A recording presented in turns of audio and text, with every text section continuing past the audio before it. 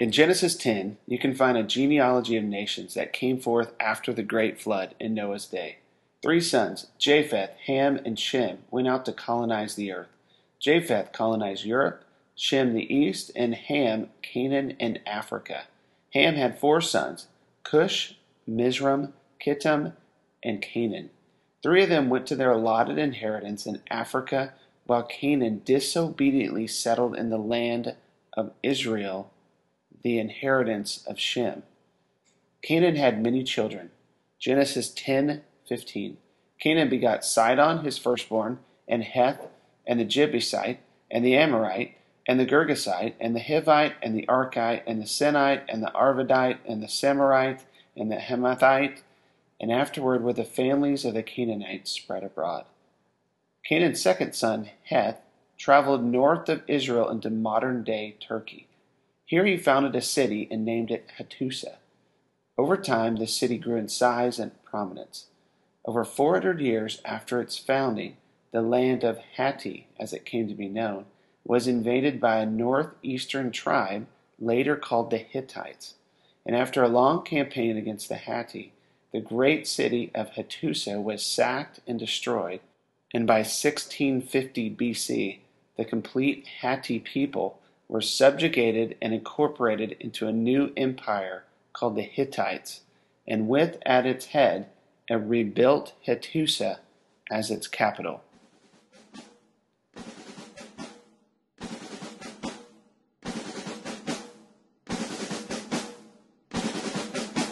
It is the glory of God to conceal a matter. To search out a matter is the glory of kings.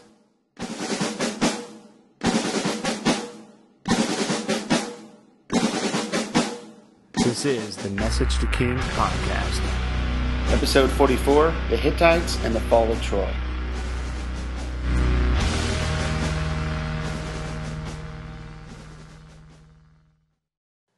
The Hittite Empire would grow in dominance in the region of modern-day Turkey, being known for a strong central government, strong military dominance as seen with their sack of Babylon in 1595 BC, and the near defeat of Ramses II.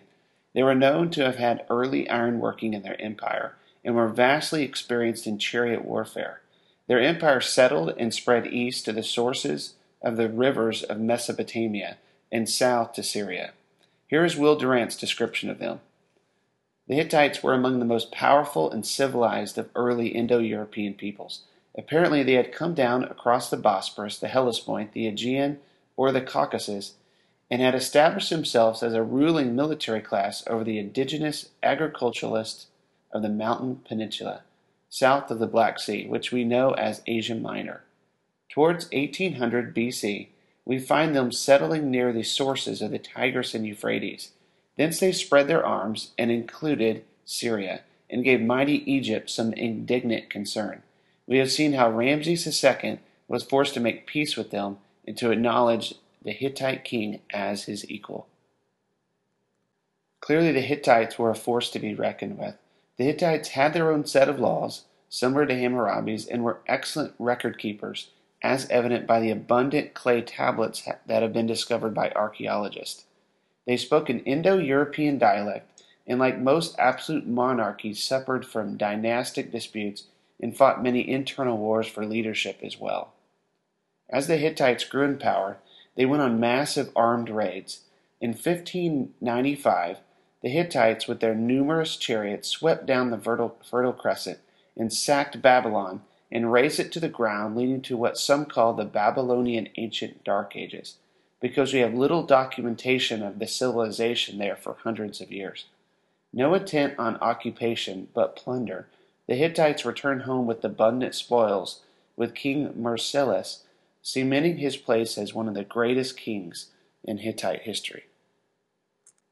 By 1380 BC, the evidence has been discovered of early ironworking, which we'll discuss in the next episode. Reaping what they have sown, in the same year, Kaskit invaders attacked and burned their capital Hattusa to the ground. Putting this in a biblical timeline, it's interesting to see this decline of their fortunes, since it is only 17 years from Joshua's northern campaign, which the Hittites may have physically or militarily supported, considering the vast quantity of chariots lost in the battle per Josephus. But when you look at the Hittites at the verge of collapse, it's amazing to see that King Sumalumbius I came to power and defended and expanded the empire by sacking the Mitanni capital of Wasakani, and by 1285 the Hittites were at the peak of their power. Soon after, the Hittites fought Ramses for control of Syria, catching the listeners up to our timeline of about 1250 BC. Now would be a good time for an overhead view of empires in this time period of the world. Egypt held huge territories in eastern Africa and parts of Canaan. Ehud and Israel rested in peace in the remainder of Israel. The Hittites were to the north in modern-day Turkey. To the west was the strong influence of the Mycenaean civilization, which took over dominance of the eastern Mediterranean after the destruction of the Minoans. To the east is a strange mix of Babylonian, Assyrian, and Mitanni empires, which each is vying for influence. Neither seems to last in dominance over the others for more than a few hundred years. Further to the east, the Shang dynasty still ruled Egypt, and the Indus Valley civilization was still reeling from its collapse and possible invasion by northern tribes and people. So what is fascinating to me is as fast as the Hittites rose in power, they disappeared from history. This is what Will Durant says. The Hittites disappeared from history almost as mysteriously as they entered it. One after another, their capitals decayed. Possibly because of their great advantage, iron became equally accessible to their competitors. The last of these capitals, Carchemish, fell before the Assyrians in 717 BC. So most scholars believe the Hittites eventually fell to outside forces, especially from the north, peoples that few historians have any data or archaeology for, who eventually gave way to other empires in the Iron Age. The extensive tablets and documentation of the Hittite civilization just stops around 1200 BC, just like the Mycenaeans soon after, and the Indus Valley civilization did before, and the Minoans before. If you were an archaeologist and you were learning the history of civilization, you would find a gold mine of discoveries up until this time, and then occurs a mysterious dark ages of archaeology discoveries. Seriously, in this time frame, fire marks scar the world's ancient cities of this timeline. If there was no fire marks, there was evidence of war or abandonment. What was known of civilizations and empires was changing. When I've researched this time period, I was amazed how civilizations just stopped from the archaeological perspective. And it is a joy for historians to take their stab at trying to explain what happened to the planet in this time, because truly no one actually knows. In the next episode, I will attempt to bring all of these conclusions together and then add in the biblical history and the Jewish traditions as well. But before I conclude this episode, I want to touch on one more historical event. Near the strategically important Dardanelles laid a city called Troy, and it's unclear if it was a Hittite, independent, or Greek colony. But it grew to about 5,000 to 10,000 people and lay at a strategic, important crossroads and became very wealthy. And in this age of destruction, she was destroyed as well. But from her ashes came some of the greatest cultural works ever written in human history. Theories abound who actually destroyed the city, but Herodotus dates the Trojan War to 1250 BC, and mysterious Homer in 850 BC would write the world-famous Iliad about the destruction of Troy by warriors from all over Greece, led by Agamemnon of Mycenae. The Iliad is a wild story written in poetic verse taught today in schools, which documents the battles and myths and legends of ancient Greece. Homer was believed to be a traveling storyteller, and his style is evident in his writing. But storytelling it is. It's a complex, fascinating story of Greek gods and men and their affairs in this world. I listened to the first 2 chapters and was considering it like a Christian analysis of the work. For example, Zeus declares that no word of his can be canceled, for they are good as acted upon. Sound familiar? No word of God can return void. Interesting. The interplay of Achilles and his mother, who appears like an angel at any moment, is such an interesting revelation of the angelic. Apollo's firing of arrows at men, resulting in men catching a plague, which is really fascinating considering Paul's verse related to the fiery darts of the enemy coming in times of spiritual warfare. It's a different look at what is required reading in many high schools. And then to think it's a glimpse at a civilization, the Mycenae, that disappeared from history within a few hundred years. I say all that, but because it's such a big work, this was just a taste from the first two chapters. I'll try to incorporate it when we get there at 850 BC for Homer, for one of our history breaks after the ministry of Elijah. To conclude this episode of Message to Kings, I'd like to conclude it with one of those verses that has so much meaning it freaks me out at times from the historical perspective. In 50 AD, Apostle Paul went down to Athens from Berea to board a ship to leave Greece because his life was in danger. His companions asked him to go ahead into Athens and wait for them so that they could leave the region or Greece completely. And to think Paul would just wait around, they were deceived. Acts 17:16.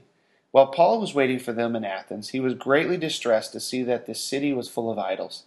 So he reasoned in the synagogue with both Jews and God-fearing Greeks, as well as in the marketplace day by day with those who happened to be there. A group of Epicurean and Stoic philosophers began a debate with him. Some of those said, "What is this babbler trying to say?" Others remarked, "He seems to be advocating foreign gods." They say this because Paul was preaching the good news about Jesus and his resurrection. And they took him and brought him to a meeting of the Areopagus, where they had said to him, "May we know what this new teaching is that you are presenting? You are bringing some strange ideas to our ears, and we'd like to know what they mean." All the Athenians and the foreigners who lived there spent their time doing nothing but talking about and listening to the latest ideas. Paul then stood up in the meeting of the Areopagus and said, "People of Athens, I see that in every way you are very religious. For as I walk around and look carefully at the objects of worship, I even found an altar with this description, 'To an unknown God.' So you are ignorant of the very thing you worship, and this is what I am going to proclaim to you. The God who made the world and everything in it is the Lord of heaven and earth, and does not live in temples built by human hands, and he is not served by human hands as if he needed anything. Rather, he himself gives everyone life and breath and everything else." All right, so this is where I get floored. I mean, really floored. Considering his audience is the Greeks and these guys who think about all these new ideas all the time. And listen to what he says next. Acts 17:26. From one man he made all nations, that they should inhabit the whole earth. And he marked out their appointed times in history and the boundaries of their lands. God did this so they could seek him and perhaps reach out for him and find him, though he's not far from any one of us. For in time we live and move and have our being. And for some of our own poets have said, "We are his offspring." Therefore, since we are God's offspring, we should not think that the divine being is like gold or silver or stone, an image made by human design and skill. In the past, God overlooked such ignorance, but now he commands all people everywhere to repent. For he has set a day when he will judge the world with justice by the man he has appointed. He has given proof of this to everyone by raising him from the dead. So I have to repeat the verse here that deals with nations. Acts 17:26. From one man he made all the nations, that they should inhabit the whole earth. And he marked out their appointed times in history and the boundaries of their lands. According to this verse, God marked out nations and their appointed times in history and their boundaries. The historical implications of this verse are absolutely endless when considering the rise and fall of civilizations, that God marked their times and their boundaries and their lands. The God above time and space is above all people and all nations and all civilizations. Acts 17:26. From one man he made all the nations, that they should inhabit the whole earth. and he marked out their appointed times in history and the boundaries of their lands.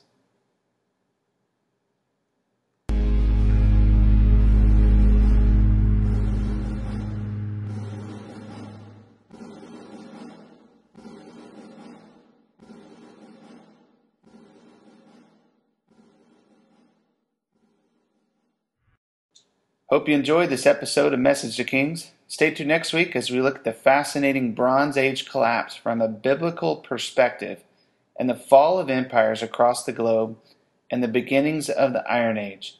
Feel free to visit the Facebook page and leave a comment or question, or if you're going to chat, email me at messagetokings@gmail.com. Tune in next week to the Message to Kings podcast.